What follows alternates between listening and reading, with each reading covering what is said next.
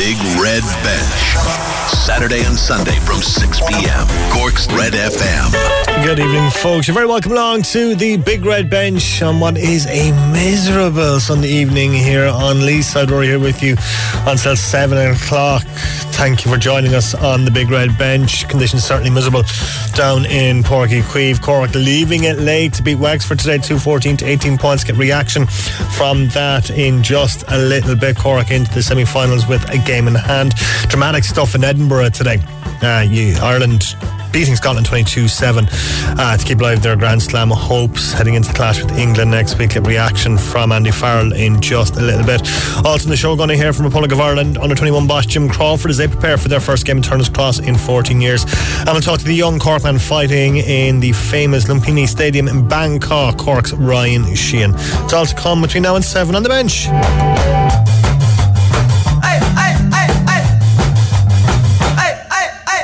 Yeah, delighted you could join us here. 087. I was about to give up my own phone number. 0868 104 106. If you want to get in touch with us today on the show, if you'd like to talk to us about Cork's performance today or Ireland's performance and how you think they're going to do against England next week, let us know. 0868 104 106. Just straight through to the studio. Let's start though our roundup of today's sporting action with that win over Scotland today in Murrayfield. Aisling O'Reilly. Yes, Nathan, it's full time here at Murrayfield. It's Ireland 22, Scotland 7. There was just a single point in it at half time, with first half tries from Hugh Jones for Scotland and Mac Hansen for Ireland. The Irish started the second half with a lot of possession, dominating the play. James Lowe gave them some breathing room, getting over in the corner to the delight of the Irish fans here. Moments later was Jack Conan who powered over to really secure the Irish win, with Sexton kicking the conversion once again. Johnny made way for Ross Byrne on the 71st minute to a standing ovation by some here at Murrayfield. Sexton 7 points today sees him draw level with Ronan O'Gara on 557 points in the all-time top scorer in the Six Nations. Scotland clearly showing their development as a team today, causing immense pressure, and it was very difficult to watch the scenes of Gary Ringrose being brought off on a stretcher late in the second half. And that is the negative from today. The number of injuries for Ireland with such a short turnaround to England next weekend, as Ireland do go in search of a Grand Slam. Mac Hansen picked up the man of the match, and it's job done here at Murrayfield. Ireland 22, Scotland 7. Yeah, plenty of injuries for Ireland to worry about heading into that game against England next week. Dan Sheehan, Ian Henderson, Caelan Doris, Ronan Kelleher, Gary Ringrose, at least he went off with his neck supported, but he gave a thumbs up while he was in the stretch on the way off, so that's a very, very good sign. It was an horrific collision, but look, fingers crossed he'll be okay. It looked absolutely horrible, it has to be said, but look, gave the thumbs up on the stretcher as he was going off, which is a good sign. But a lot of injuries for Ireland to contend with heading into that game against England next Saturday evening, which is going to be an absolute cracker. England looking to bounce back from that hammering at the hands of France yesterday, and Ireland looking to clinch the Grand Slam, so it's going to be a fairly epic encounter next week. We'll get reaction from Andy Farrell in just a little bit. Cork's hurlers were back in action today. They left it late against Wexford. They won 2-14 to 18 points in the end. They had to fight back from 8 points down, or a couple of points down, or a good few points down today, and they did do that. They scored a goal, Cormac Bazang, with the second goal for Cork today that helped them secure that victory. Just 2-14 to 18 points was how it finished. We'll hear from Cork boss Pat Ryan in a bit, but yeah, another win for Cork. That's 4 wins out of 4. They're into the semi-finals with the game to spare, and you've got to be happy with that. So we'll hear from Pat Ryan later on as soon as he finishes his post-match press conference. But a good win today for Cork indeed. Elsewhere, the All-Ireland champions Limerick beat Westmeath 127 to 115, and Galway have beaten Clare 124 to 22 points. Laois beaten by Antrim today. Antrim winning 318 to 118, and Kilkenny beating Dublin today 225 to 117. Before that senior game in Páirc Uí Chaoimh, the curtain raiser today was the Cork and Tony facing the Wexford counterparts in a challenge game, 19 points to 16. was how that finished. In Camogie, Cork have beaten Dublin in the opening game of their defence of the Electric Ireland Minor A Championship. 321 to 8 points is how that finished. Congratulations indeed to the Rebels. Wolves have just equalised against Newcastle. It's 1 apiece there, 76 minutes on the clock.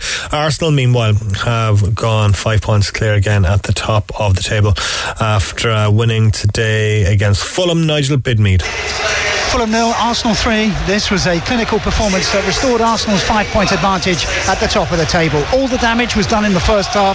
On 21, centre-half Gabriel headed in the first from a corner, and then Gabriel Martinelli nodded in Leandro Trossard's cross from the left. Just before half-time, Trossard found Martin Odegaard, and the Arsenal captain had time and space inside the area to pick his spot. In the second half, Fulham gave it a go with Alexander Mitrovic hitting the bar with a header, and the Gunners' keeper Aaron Ramsdale was forced to make a couple of smart saves.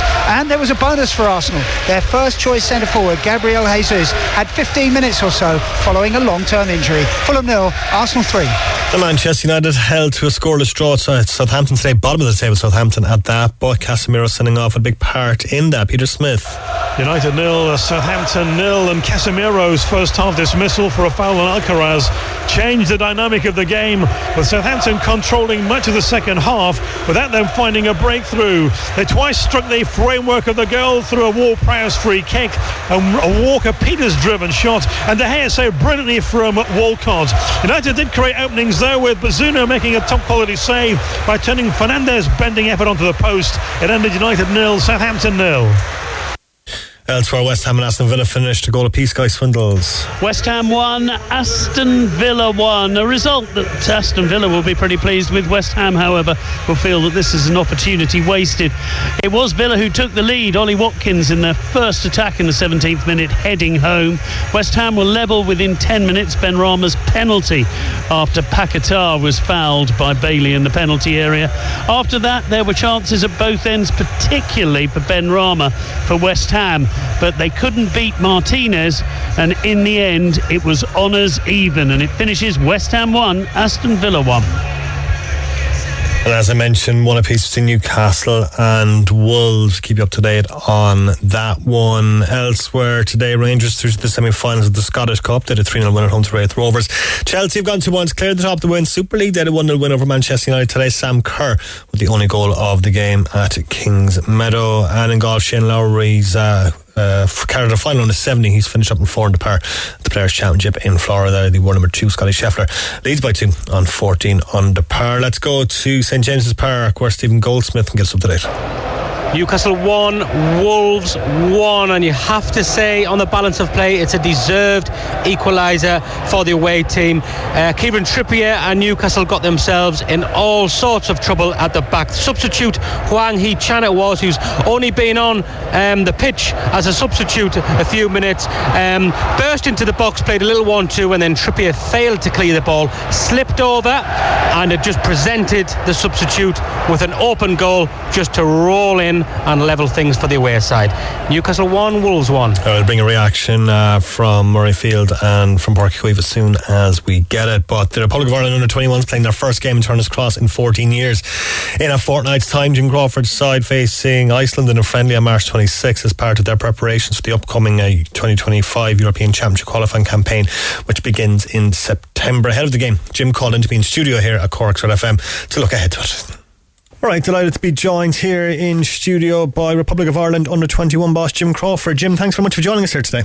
Oh, thanks to me for having me. It's exciting having the under-21s back in Turner's Cross, because it's been a while. Yeah, I think it's been 14 years, you know, so and it's been always on our radar as a staff to say that certainly we'll go down to Turner's Cross, because I think my experience is there as a player, and I played in the league for a few years, and you know, the fans, you know, excuse that old saying of being the 12th man, and that's what they are, because they, you know, they're vocal, they get right behind their team, and it's just something that we spoke about a long time, that, you know, let's get a game down in Turner's Cross and you know, get the people of Cork, Waterford, Limerick, etc., you know, on our journey, you know, and I think that's very important, because I think we've a really good group of players, and I think, you know, to provide that type of platform for fans to come and see them, you know, I think it's important for football. Yeah, and as you say, like, it creates that bond between supporters, particularly in the southern region, because if the 21s are playing in Tal all the time, people might not get a chance to see them. Yeah, and you know, I think it's important to spread it around. You know, I know that the 19s are playing in Wexford now in a couple of weeks too, in their elite campaign. You know, and I just think it's very important for us to go down to Cork. And what it really is, it's nearly like it's a dry run or a dress rehearsal, that if all things go well with regards preparation, you know, and we get a really big turnout, that it's something that we've got to sit down at the end of the March window and just say, okay, are we going to take our campaign in Turner's Cross for all our home games? And there's a lot of really exciting home games to look forward to, where you've got Turkey, you know, Italy, Norway, like huge games. A packed Turner's Cross with a loud crowd is a massive advantage for teams, and it would be that for your team if you were to play your qualifier here. They're right on top of the players. Yeah, it's as I said already, I played there and I just enjoyed it, and I always knew coming down to Turner's Cross that you were up against a partisan crowd that would make a hell of a lot of noise, and I loved it. And I think for our players to experience the noise from the fans would be important for them, you know, and I just think that, you know, the quality of players that, you know, we could have on show would excite the crowd and get people off their seats, you know what I mean, because we've some really talented players. So basically the message is get out to this game at Iceland, because if it's a full house it could go a long way to getting the Euros qualifiers here. Yeah, without a doubt. Look, we, you know, during the last campaign, you know, our attendances they got bigger and bigger as it went on, and I think we had about, I can't remember, about 6,000 for the playoff game, and really what we want to do here is you know, beat that. You know, I think it's important. I think if you go back to even rugby, and I said it before at a presentation where, you know, the Cork people, they turned up for a rugby game. I think there was 5,000 against England in an under-20s rugby game, and that for me just shows that sport is in the veins of the people of Cork, and I've no doubt that the closer it comes to the 26th for our game against Iceland, we get more and more people interested in turning up to the game. As you mentioned, you've got a young, exciting squad, but it's been, I suppose, a bit of a rebuilding job for you this year, is it? Yeah, I suppose that's the nature of being the under 21s. That's it. You know, look, it was disappointing, you know, to lose on penalties in the playoff. It was a real punch in the stomach for everybody, and probably what stood out most for me was that there were certain players there that's it, they're done with the 21s after an amazing journey that we had in the last campaign, and they knew it themselves that it could possibly be the last time that they represent Ireland, and it was, you know, there was a lot of tears and a lot of emotion in the dressing room after the game, but you know, the very next day you're thinking ahead, going, okay, you know, what have we got coming through now, because we've got to you know, build our squad for the next campaign, and so there is a real massive turnover. But what we did do strategically in the last campaign was that we've always introduced young players who are going to be involved this year into each of the windows, just to let them know what's expected of them, the level that they're at Irish under 21s, and the teams you play against, which it's a really high level. So I think we've done that very well. Now most of the group that'll be coming in for this next window, we've had most of them before in the window, so we're looking forward to it. And I suppose for you, Jim, as well, getting out and scouting the players, seeing them in the flesh is important, not just for you, I suppose, for the players to know that the manager is watching them. Yeah, look, I get out to as many games as I can. I watch every minute of all the players that are playing with the scouting platforms that we have available to us. So you know, and what you need to have, you need to have sort of conversations with the players, you know, what they're doing well, and you know, what the club are asking them to do, and is there any way that we can help as an international staff, because I don't really want to be a passive partner with the player anymore. I want us to have sort of input in that player reaching a ceiling, whatever that takes, and whether that's to the senior international team or you know, to a high level at club football. You know, we want to play our part. So I think that's important. You mentioned Israel there a couple of minutes ago. Are you over it yet? I tell you what the difficulty is with international football. I think it was 5 or 6 months ago, and you know, a lot of the players that I said that were emotionally drained straight after the defeat, like, they got on with their careers. They had a game that weekend, and they've all had about 15, 20 games since then. They've had their pre-season, so I've no doubt they've parked that in the back of their minds. But for me, we haven't had a game since, you know, so I'm just looking forward to getting back, meeting the staff, meeting the players, and playing this game against a really good Iceland team. Yeah. What are their strengths? Their strengths is they're very athletic. They have a lot of good individual players. They've quite a few of them in and around the senior team, so they'd be dropping down to play this game as well. So it's going to be a huge challenge. They beat Scotland in the last window, a really good Scotland team. They beat them 2-1. So it's going to be a test, and that's what you want. You don't want to be playing, no disrespect to the smaller countries, but you know, teams like that, you want to be pitching yourselves up against Europe's better teams, you know, just to give you a gauge to see where your group are at this stage. At the Cork City season launch, you gave a fascinating talk on the tactical side of the game, which was absolutely engrossing. But I mean, like, is that something that's evolved and come along massively over the last number of years? Is that tactical and preparation side of the game for you? Yeah, look, it's something that I've always believed in as a head coach, and the staff that I have around me are very much clued into what is required at international level. So we've done that every game, whether it's a friendly or a very important game. That's the way we prepare.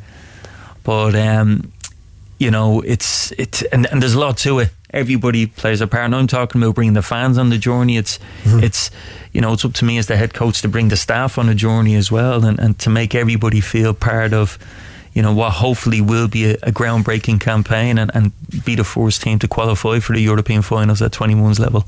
Speaking of your staff, John O'Shea's progressed to the senior team, which I suppose is a blow for you, but it shows that there's a pathway of progression for coaches as well, I guess. Yeah, John be a huge loss. He really will. He's you know, he's a fantastic coach. He's a great sort of mind on the game. He's got great ideas.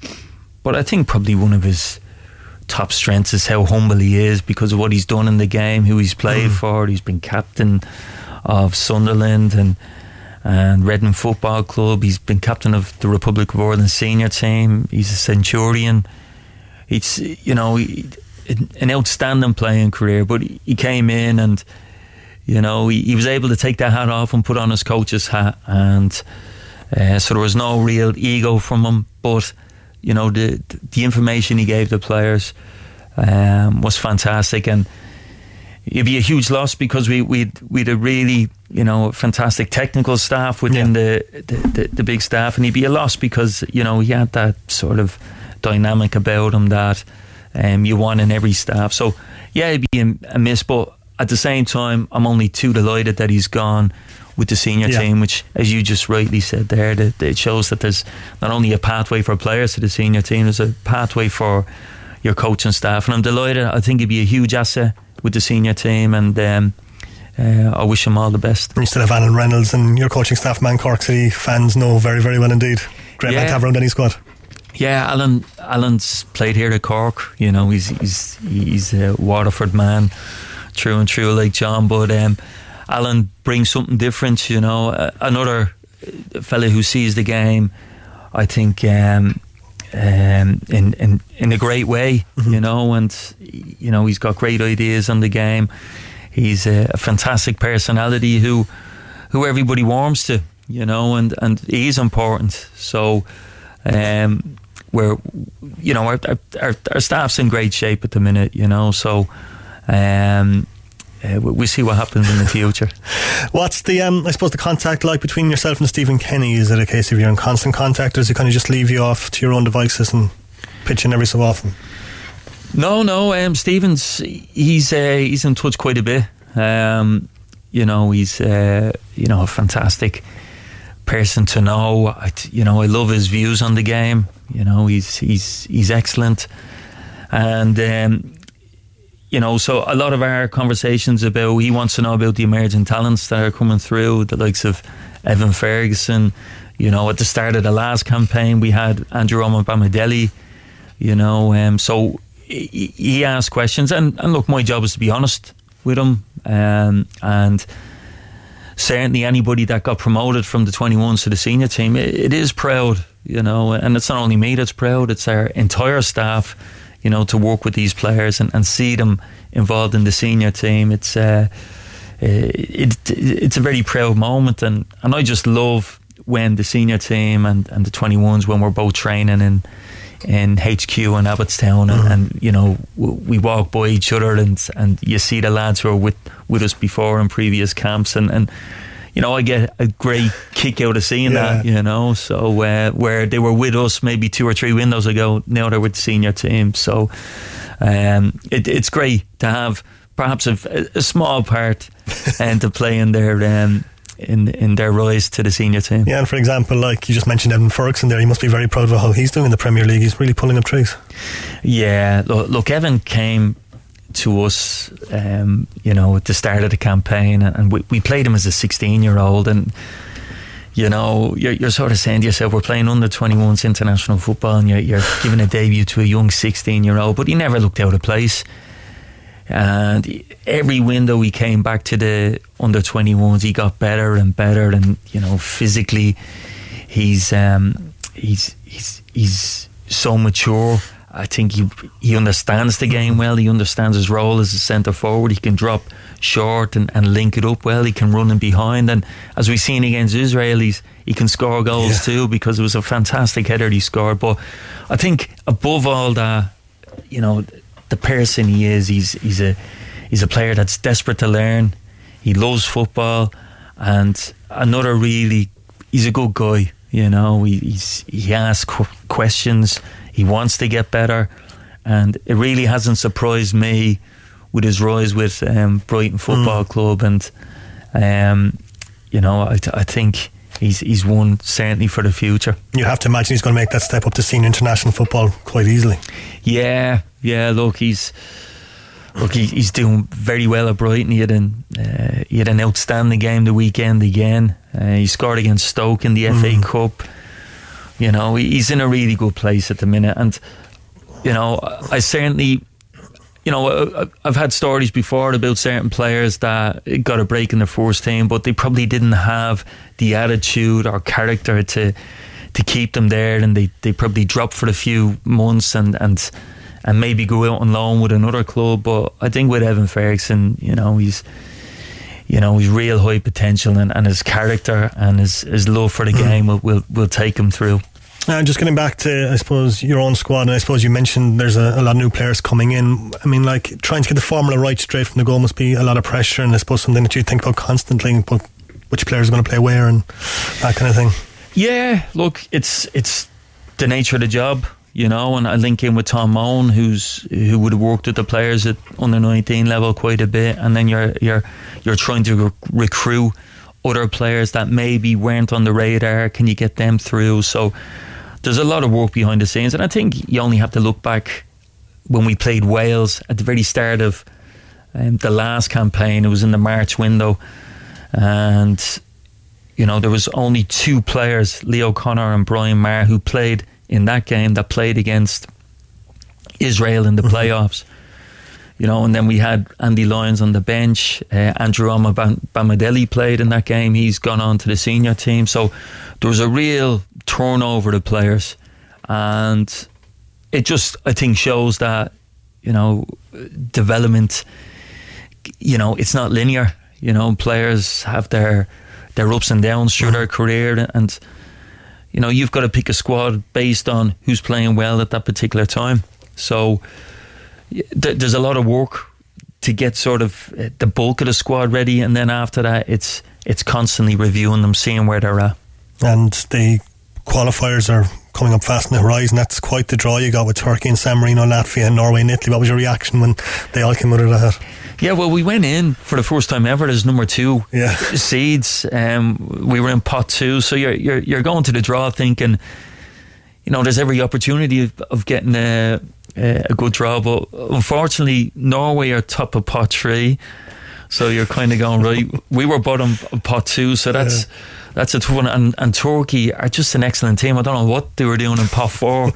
So we've got Italy again, so look, it's a huge challenge. It's a difficult group, there's no doubt about it. I spoke to a few head coaches that were there in other groups at the draw, and they were saying that's probably the most difficult group there is in the up and coming campaign. But look, to me, I see it as a challenge, and I just love if all things are equal, everything goes well in this window, that the people of Cork and the surrounding counties can come and support the players, because, as I say, there's a lot of good talent there.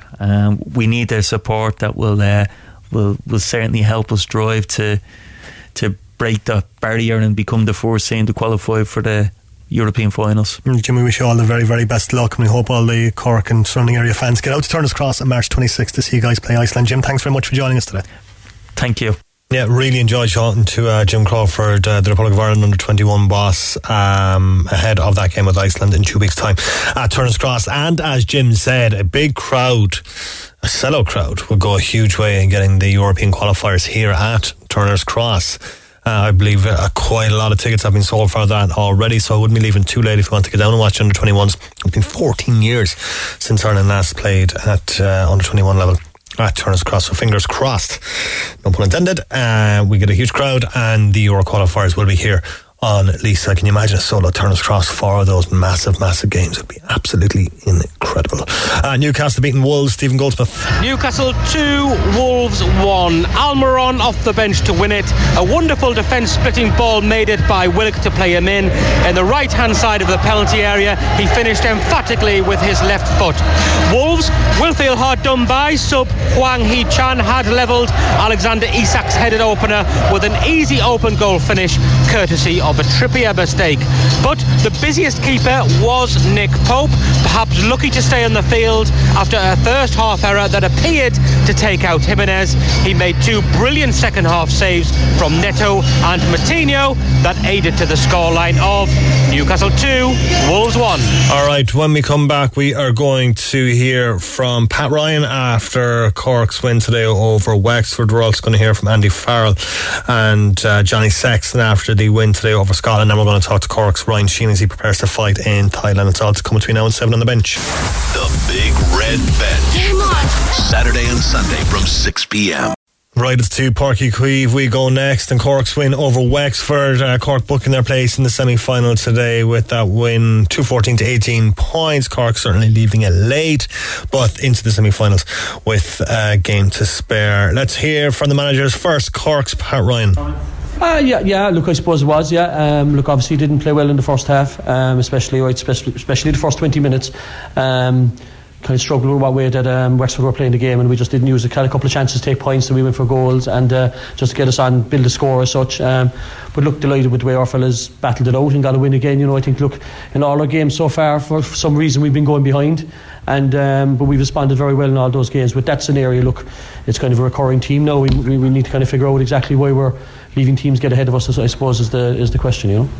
I suppose the bottom line is that the Clare and Dollar results, and this result means that you're guaranteed a semi-final with a game to spare, like having that extra match to bridge the gap between league and championship is probably a welcome prospect. Yeah, look, it's excellent for us because we have a bye in the first round of the Munster Championship. So, but look, also look, it's well documented. We have a couple of fellas out of injuries and coming back. So, look, there was 12 of them trained this morning over in Páirc ran full out. So, look, we'll be hoping a lot of them will be available to maybe be on the bench against Clare, especially, and then obviously would be in line to starting in the semi-final, which just need game time to get back. So that game is vital for us. A competitive game would be fantastic for them fellas that have missed a bit of game time in the league.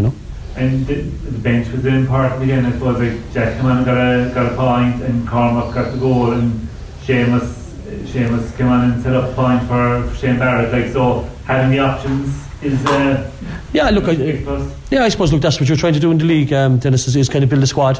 And look, we've given a lot of game time to a lot of fellas. I think we had 10 fellas playing today now that we're playing in the 20 All-Irelands that we won there. So look, that's a lot of fellas that have limited experience at this level. So look, it's building a panel is what we're looking for, because look, obviously we've 4 games in 5 weeks in the Munster Championship.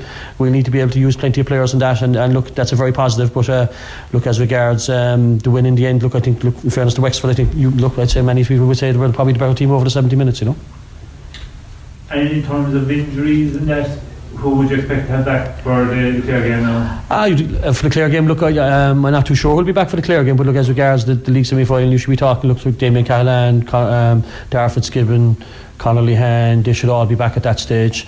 Tim O'Mahony's making good progress, Robbie Flynn and Hoggy are making good progress in there, so I would expect them all to be kind of, whether they be starting, but they'll be definitely eligible to be on the bench in those games. And is Conor O'Callaghan out as well? Conor O'Callaghan is a bit of a hamstring injury as well. He had a kind of legacy hamstring injury, or he had an injury from last year that kept him out for a couple of months, so that's just reoccurred, but it's only 2 or 3 week time, so it's delighted with him. Sean O'Donoghue was kind of the one that he got a kind of a nasty dead leg at the time, so it's amazing that he's kind of still not yet back on the field, and Robbie Flynn is back training with a week. Do you know what I mean, from that day, 4 from 4, and after trying out so many young players, like, are you exceeding expectations, or do you think of it that way in terms of? No, not really. Look, I think. Look, we're trying to build the way we play and stuff. Look, we've been looking for the attitude and the character of our players at the moment, so, and we've seen that. But look, I think, obviously, Wexford played a very kind of tactical game today, the way they played it, and they struggled us a small bit on that side of it. But look, there are areas that we'll work on going forward over the next couple of weeks. But look, we're happy where we are at the moment, but lots of work on, as you can see. You said after the Westmeath game that your plan at the start of the season was probably to wait till the last 2 games of the league before you start bringing out your big guns or your starting 15. Does the fact now that you're into the semi-finals already delay that decision? No, look, I suppose, we're just trying to get them back fit now, really, and get them back onto things. So look, but the league semi-final is vital for us. It gives us an opportunity. We were hoping to have a lot of them back around this time, integrate them into these 2 games and see where that took us after the league game. But look, delighted that we're into the league semi-final now, because that gives us an extra game as our preparation for the championship. But look, the more we get on the field, the better, the more lads we get back, the better it is for our competition within training and stuff like that. And look, that's vital, So look, we'll have maybe 4 or 5 back training Tuesday night. And we play a bit of an A versus B game on Tuesday night now again, and that'll give them more game time. And is it your main taking from today, is that the never say die attitude again? Is that main? Yeah, I said, look, that's what we're looking for. Look, at the end of the day, if you want to be into county hurling, look, character is the most important thing. Look, and that's your character, your mentality, and we're looking for that from the lads. But look, there's definitely areas that we need to work on, and why we're not really going after the game from day one, and waiting for teams are kind of setting the tempo for us at the moment, and then we come back at them and go at it. And look, you won't get away in championship if you're doing that. Teams will build up too much of a lead, and they'll be too strong as we get into championship. So look, we need to kind of look at that, why we're not starting as well as we could be. I'd imagine you did a few miles last weekend going around to club league games. What did you kind of take from letting the players back to the clubs? Look, it was great for them to get back to their clubs. Look, a lot of our lads needed game time, and I think it was a break for them. It gives them a break to get away from us. And look, in fairness, I think in Cork it's probably different than other clubs. We take our leagues very seriously in Cork generally, and clubs want to have their players available. So look, that was really the only week that we could give fellas. Like, we're out now again next week on the 19th, and there's a round of leagues, so we couldn't really give them for that week. So that was impossible. And then the next round of leagues, I think, is the 1st of April, and we'll be heavy into training then for 4 weeks time for our championship match. So if we didn't release them for last weekend, they wouldn't have been able to play with their club till nearly we were out of the championship, and I think that's unfair on the clubs. And look, we were delighted that they went back, and we had a lot of good performances, and fellas came back in buzzing to us on Monday night when we did gym. Pat, you mentioned the A versus B match there on Tuesday night. How hard is it to pick the teams for that? Is this, have you a clear idea in your head of what the starting 15 is at the moment, or is this very much up in the air? Look, I think I never get into a situation where I'm picking the 15 for the 30th of April. I think that's unfair to the players that are there. Yeah. I think when you get into that, you get your head gets confused of what you're doing, and you're nearly looking for things. out in the field that you want to look for. I think the way we judge it, what we see on Tuesday, Thursday night will be our best team going forward. So look, on Tuesday night it'll be the team that started against Wexford will go out. That'll be the A team, and then we'll make up the B team, and then we'll keep changing that as it goes forward. So look, but I think if you get into a situation where this is my A team coming, this is the team I want to start against Waterford on the 30th of April. You're not being fair to what's happening, and you start seeing things that because you want to see them as opposed to what you see happening in training. Interesting stuff there from Cork boss Pat Ryan after today's win over Wexford. 214 to 18 points was how it finished down in Páirc Uí Chaoimh, Cork. Coming from behind to win, but look, 4 wins from 4, can't argue with that. Into the semi-finals with the game spare, certainly can't argue with that. And look, things going nicely for Cork, but you get the impression certainly a lot more to come from the Rebels as well. We're going to hear from Ryan Sheehan shortly as he prepares to fight in Thailand in definitely biggest fight of his career to date. Let's go to Edinburgh. Let's hear from Andy Farrell and from Captain Johnny Sexton after today's win over Scotland. That sets Ireland up very nicely indeed for that Grand Slam clash against England next week. Against an England side hammered by France yesterday, so it's going to make for a very interesting occasion. First though, we're going to get an update on the injury situation from Andy Farrell, because there was a lot of them today. Gary's up and talking a little bit there, so he's taking his time trying to come down. He's not in the dressing rooms, in the medical room there, so we'll see how he is the rest of the evening. Caelan Doris with a double whammy, haven't we? In that regard, we got the try chalked off for them using a fresh ball. I don't know what advantage we get from that, but anyway, we lost Caelan in the mix of it. So hopefully he's going to be okay. Ian Henson's in a cast already. With his wrist. Dan Sheehan, X-ray okay on his shoulder, so we're hopeful of him. Ronan, he injured his shoulder again, similar to what he did in France last year, etc. No power, etc. So that's shut down. So we'll wait and see with him. Who else?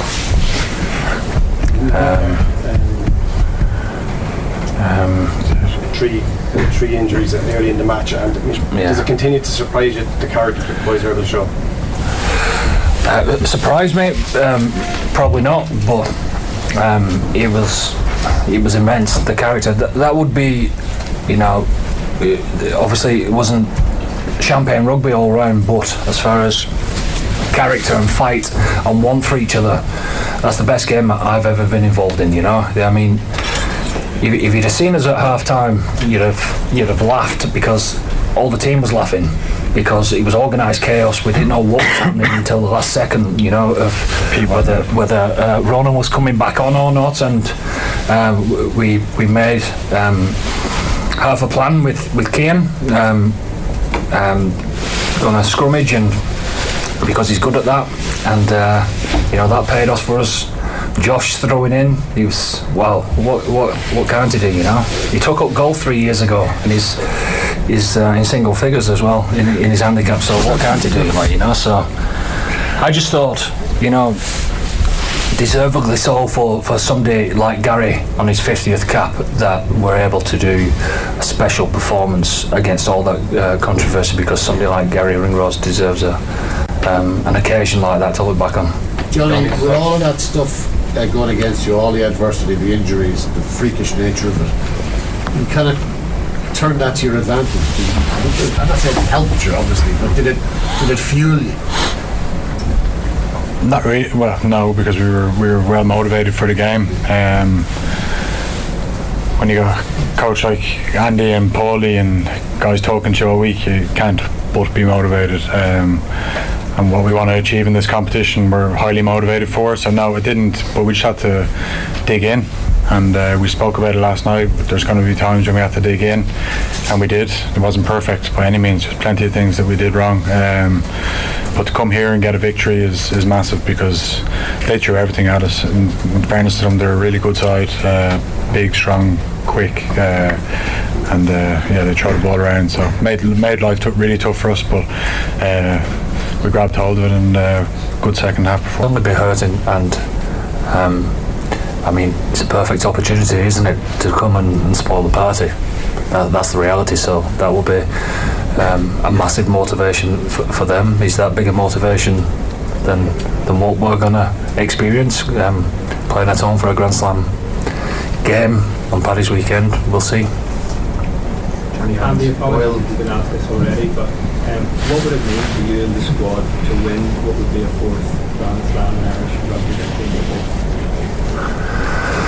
It'll mean everything, because I feel that the group are ready for that, but those words mean nothing. It's all about the next 5 or 6 days, and we've got to go out there and perform against what's going to be a very motivated England side. So one more to go. We need to be at our best, and that's what we expect of each other. Johnny, do you think it helps the other side of that kind of spoil any good part of the game, whatever? Yeah, they came here looking for a Grand Slam. I think they had a championship in the bag.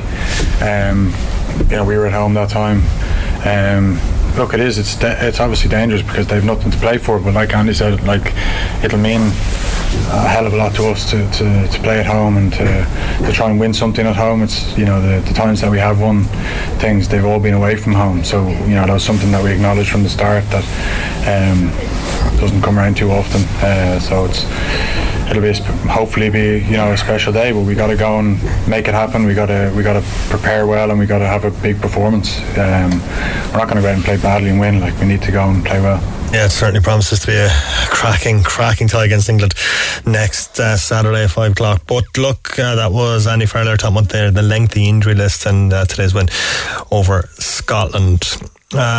This coming St. Patrick's Day, our pal Ryan Sheehan fights in the biggest fight of his Muay Thai career. The Sion Warriors fighter takes on Sam A, the legendary Thai with over 460 fights to his name, taking place in Bangkok and one championship. I've been speaking to Ryan about his career to date and stepping up to face one of the biggest names in the game on his home turf. Alright, delighted to be joined by our good friend Ryan Sheehan, who fights in Thailand in a massive fight on St. Patrick's Day, flying the Irish flag in Bangkok. Ryan, thanks for joining us today on the Big Red Bench. You're welcome, no problem. Ryan, tell us, this fight, is this the biggest fight in your career? It must be. Yeah, this is so far, because I'm fighting a legendary Thai called Sam A, and it's a historical day. It's St. Patrick's Day for the Irish and stuff like that, but it's also National Muay Thai Day in Thailand as well, the same day. So the fight is massive. The event itself is huge. One championship is the promotion. It's the pinnacle of the sport, really. When did you find out about this fight? So we probably were in contact with him about 5 or 6 weeks ago, maybe. But over the last maybe 2-3 years, we were kind of aiming towards to get to one championship anyway. So, when the call came around and asked us, would we accept the offer to fight Sam A? Martin Horgan accepted the fight before I even accepted it, really, So, because that's how we operate. That's how we operate as a team. Because he knows, I'll do the fight. If the fight's there for me, he just knows I'll do it. So he agreed to it before he even texted me. So he was the fight's on with Sam A, one championship, Bangkok. So I was yep, let's get it done. Happy days. You would no hesitation accepting the fight. You're just yeah, this is me, I'm gone. Yeah, because you know what, these are the opportunities that you dream for when you're young and when you're an up and coming fighter. These are the goals that you want to reach, and this is the promotion you want to be on, and this is where the pinnacle of Thai boxing is, and the superstars of the sport there, and all the elite world champions. And it's great to get the opportunity to actually showcase that I'm a legit world champion and an elite world champion. So it's the right platform for me. Yeah, it certainly is. Ryan, take us back. You're in this game a long time now for a young fella. This is in your blood. It's been your life for how many years now? 10 years. 10 years. Just going over the 10-year mark. That's incredible. Yeah, since 15 years. Yeah, since 15 years of age, I've kind of been just trucking away for like doing probably back-to-back fights, maybe every 4 or 5 weeks, 6 weeks. Like I was in a fight camp all the time. As you've seen, like when I was younger, 17, 18, 19, I was already fighting world-class opposition in the local shows, and then I was flying to Japan to fight a couple of times when I was like 19, 20. So I've racked up a lot of experience over the last 10 years that have stood to me in my most recent fights as such, because as I'm getting older now, starting to, not that I'm slowing down, but because the fights are getting bigger and better, it's more of like right, which is the right move, which is the next step, you know. Yeah, and you've had some massive fights here, as you mentioned, Ryan, home and abroad. You had a massive fight in Neptune Stadium last year against the Thai that you won, which was a huge moment and a huge atmosphere in Neptune Stadium. Yeah, that's another fight that, personally for myself, it was ticked off the bucket list, because I won a world title like a couple of years back. So then it was like, right, win a world title. So we kind of were aiming to fight. Like in Thailand, it's their national sport. So like when I say like they've got Thai champions, like Thai champions are the elite. They're the most skillful, the most dangerous. So we took on a Channel 7 champion, which is highly ranked in Thailand and is one of the main stadiums and one of the main champions over there. So we got the opportunity to fight him for the WBC and the ISK world title in Cork last year. So that was like another level up. So we went out and we won that fight. I fought my heart out, because it was like, that was just another moment in my life that I visualised years ago that I know come true. So the mindset was like, go in, give it my best, and come out with the world titles around me. Yeah, what a fight that was against John Hod in Neptune Stadium. I'll never forget that, because I was the ring announcer that day, and I had to announce that you had won, so I knew that you had won a couple of minutes before we announced it. So I had to avoid looking at you, because I didn't want to give it away. Yeah, I suppose you knew first before anybody else. That's mad, actually, to even think of.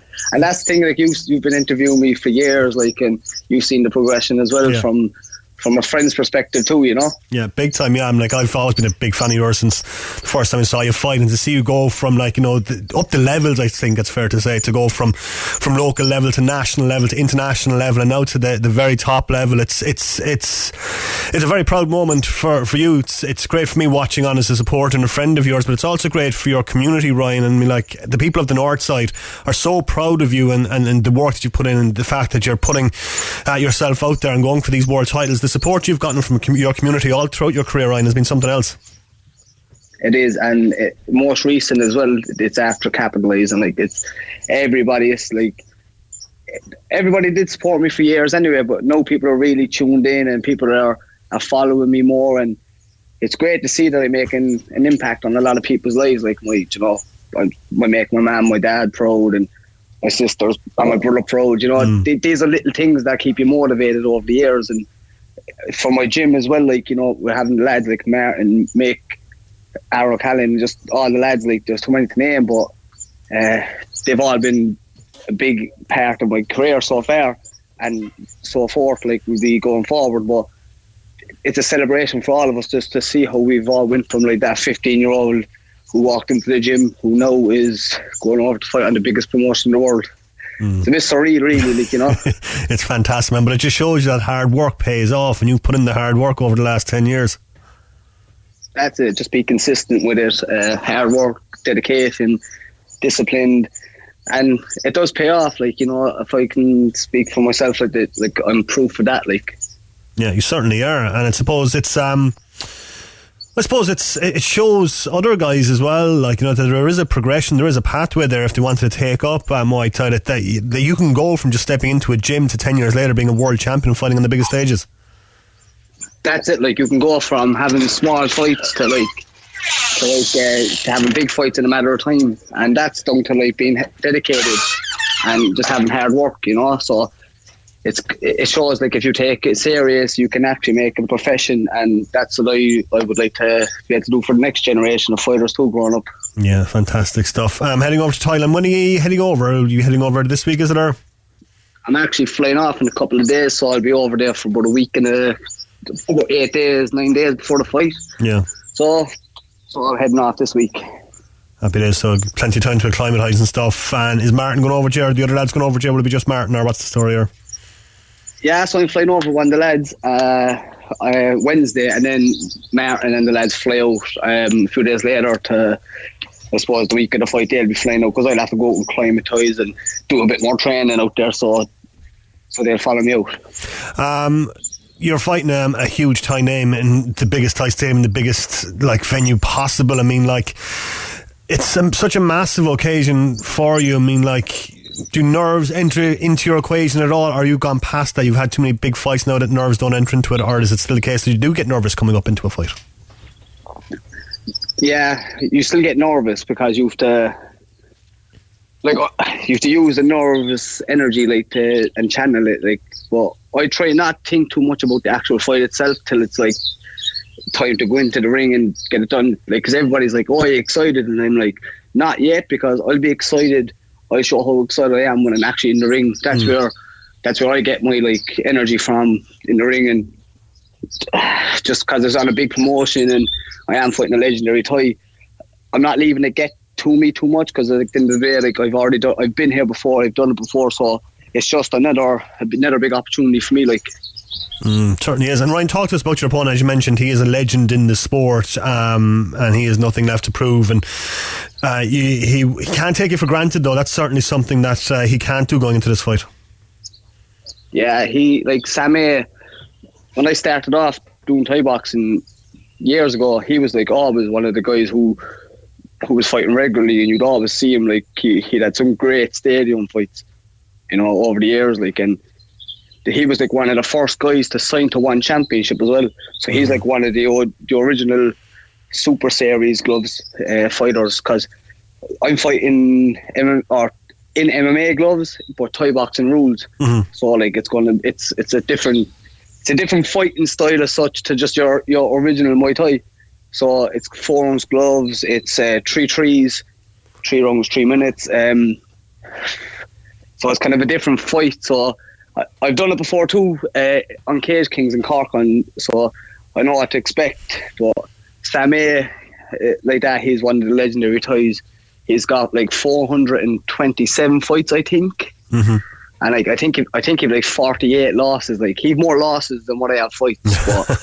But that, I wouldn't leave things like that worry me too much, because all you can do is train as long as you train as hard as you can, and you show up on the day and give it everything. You don't know what the result will be, or the outcome of the fight can be. Because as I said, I've been training hard for the last month and a half, and I'm ready now to go. If the fight was tonight, I'm ready now. So 2 weeks time I'll be even more ready to go. Ryan, do you think Thais underestimate Westerners when they fight them? I don't think so anymore, because a lot of the top lads from Europe have really been competing with the Thais for years. But there's been over the generations, there's been some great names like Graham Decker, John Parr, Jim Skarbowski. You had Liam Harrison, Fabio Pinca. There's so many names of European fighters and Western fighters. So the standard has gotten a lot better, but the Thais, you can't ride the Thais off in any fight at all, because some of the Thais that you could see fighting, they could be 25 years of age and have 300 fights. They're just that good. They're naturally good at it. It's their national sport, so they pride on it being the best, I suppose, in the world. Say when we are with the GA here, and things like that. That's just the way they look at it. It's a way of life for them. Yeah, it certainly is. It's going to be a big fight coming up on St. Patrick's Day. As you mentioned, Ryan, you're fighting in MMA gloves. Does that take much of an adjustment when it comes to range and distance and stuff like that, or is it just a case just put on the gloves and just getting used to it over a session?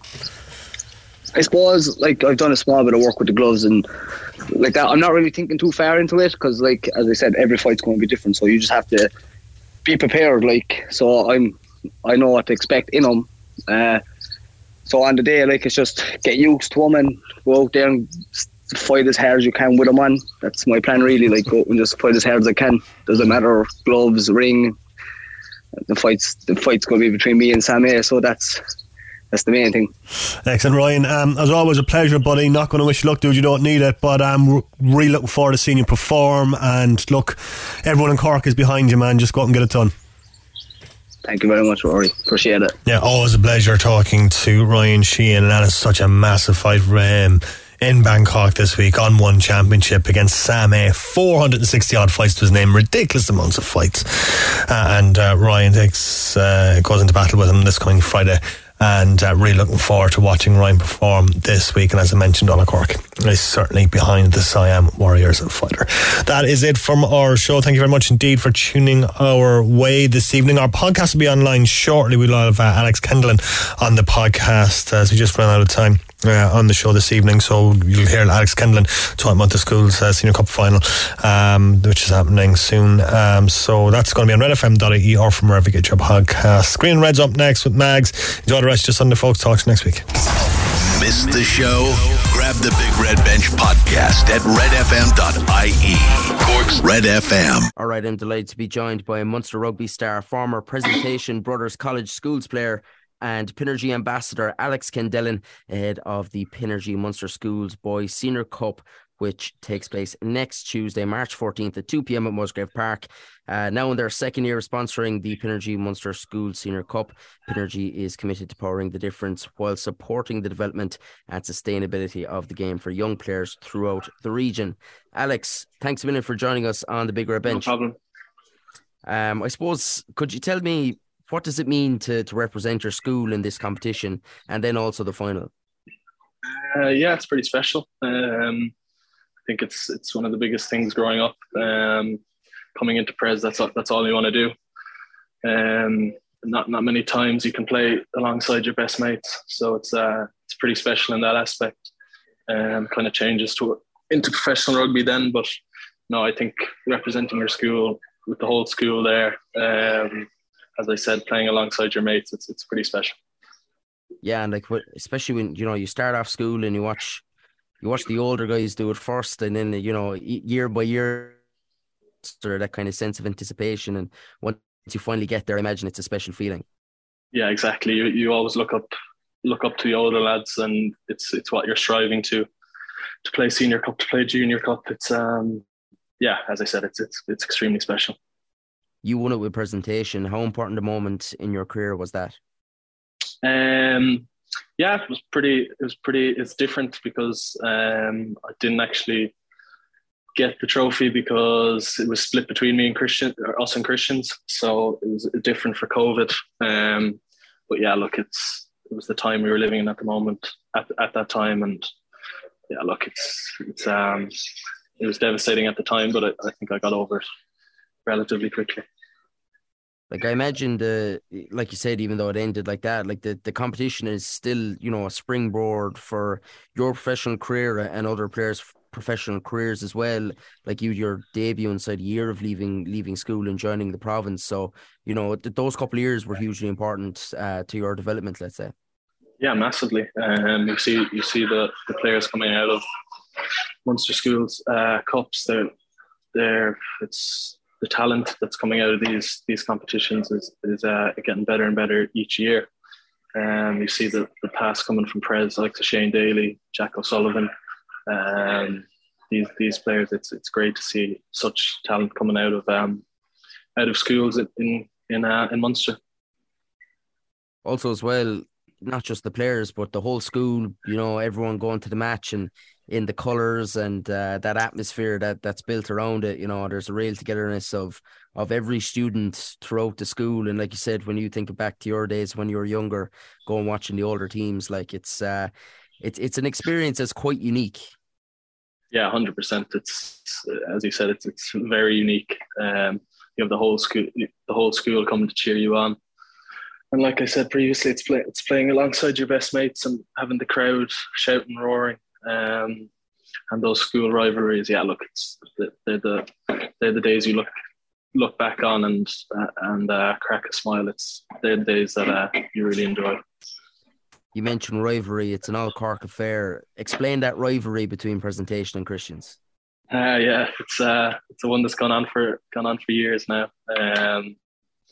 Look, it's always it's always a special one playing Christians as a Pres lad. That's the one you want to play, and that's the, I suppose, the pinnacle in Munster senior rugby. It's you always want to put one up on the Cork rival, and it's even more special now to see the playing in the final. And as well, Cork rugby's been on such a massive upward curve in recent years. Like, this just adds to that. Exactly, yeah. It's good to see two Cork teams fighting it out now for the trophy, and it'd be a good watch, I think. Players as well, like, they must juggle, studies too, which it adds another layer to that journey. Like, you personally, and obviously at the time, it was such a difficult, situation in the world, like with COVID. But how did you find that when you were involved, let's say? Yeah, like I said, it's kind of that bond you have with your mates. You spend pretty much 9 till 9 every day. You're training with them. They're going through the exact same struggles with study and that kind of stuff. So, once you're on the pitch, it's a pretty special bond you have with playing alongside a guy who's doing the exact same thing as you. But no, yeah, it's pretty special in that regard. We'll get to maybe a prediction a little bit later on, whether that'll be impartial or not. Now I have my doubts, but let's talk about Munster, I suppose. 5 wins on the bounce in the URC. After a difficult start to the year, to be in contention now for a home quarter-final, you must be relatively happy with the recent form. Yeah, 100%. I think we've really picked it up after Christmas. Obviously, there was going to be a transition period with new coaches coming in, but I think we as a squad have turned that corner now, and we've really put the foot down, and we're training hard, and I think we're starting to show that in games, which is really pleasing. We've seen a lot of guys get their chance in the absence of the players involved with the national team, and like those games during the international break present a massive opportunity. And like you yourself, I think it was around this time of year as well in 2021 when you got your first game for Munster. So it's massive. I imagine that whole period is huge. Everybody kind of has a lot of the younger guys' eyes must light up and see their chance now that there's space to make their way into the team. Yeah, definitely, 100%. It's a massive opportunity when the lads go away to Irish camp to put your hand up for selection, and then it's the trust that you put in the coaches to make that call. But yeah, I think the coaches have really shown trust in the young lads this season, and it's nice to see. Once you're training hard, I think it's putting your hand up for selection is the next step.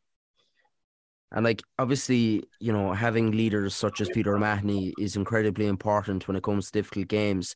But I suppose as well, when you have maybe that time on your own with the younger group, maybe having that time to build their own sort of relationships together, and maybe 1 or 2 leaders kind of emerge as well from the pack. I imagine that atmosphere is special as well for those couple of weeks, and you're just trying to take everything you can out of it and be as best a player as you can by the time the whole group comes back together for what's a massive part of the season. Yeah, exactly. We're just trying to put the team in a great place going into the run-in for the last few games. And yeah, as you said, it's just having that bond with the lads who aren't in Irish camp or who aren't away at international duty. It's just how can we better ourselves and put our hands up for selection for those big games. There's a huge game coming up with Glasgow, March 25th. It's a pivotal moment in the season, possibly. Yeah, 100%. They're one space, they're one spot ahead of us in the league table. So it's a game that we've been looking at for quite a while, and it's one that we're really looking forward to. I said I get a prediction off you. It's probably a stupid question, but who's going to win the Pinergy Munster Schools Boys Senior Cup? I'm going to tip towards Pres, I think. From what you've seen from the 2 semi-finals, 2 very similar semi-finals as well. Very exciting in Musgrave Park. It's set up for an absolute cracker. Yeah, I'm really looking forward to watching it now. They've both playing very attractive rugby, and yeah, look, it's going to make for a cracker, I think. Absolutely. Well, Alex, it's been a pleasure talking to you. The very best of luck for the rest of the season with Munster, and I suppose the best of luck as well Tuesday when you're there with your Prez colours on. So thanks a million for joining us on the Bigger Bench. Cheers. Cheers, Aidan. Thank you. All right, the Cork Admirals kicking off their season next week, and as always, delighted to be joined on the line by head coach Alan Lomasney. Alan, how are you, sir? I'm good, Rory. How are you keeping? I'm very well. Thank you for joining us on the show. I'd imagine this is an exciting week for you and your guys. All the training, all the hard work is done. You guys just can't wait to get on the field, I guess. Oh, absolutely, Rory. You know, we've been back in training now properly since January, and you know, the start of the season is always an exciting time. You get to actually put all the stuff that you've been doing in practice into an actual game, and lads are just bullying to get going as well, which is fantastic. I suppose, how are you looking squad depth wise, I suppose, ahead of the new season? We're not, you know, it's like every year you always start with a good number, and then attrition takes its toll bit by bit as the season goes on. So far, so good. We've got a pretty good squad there.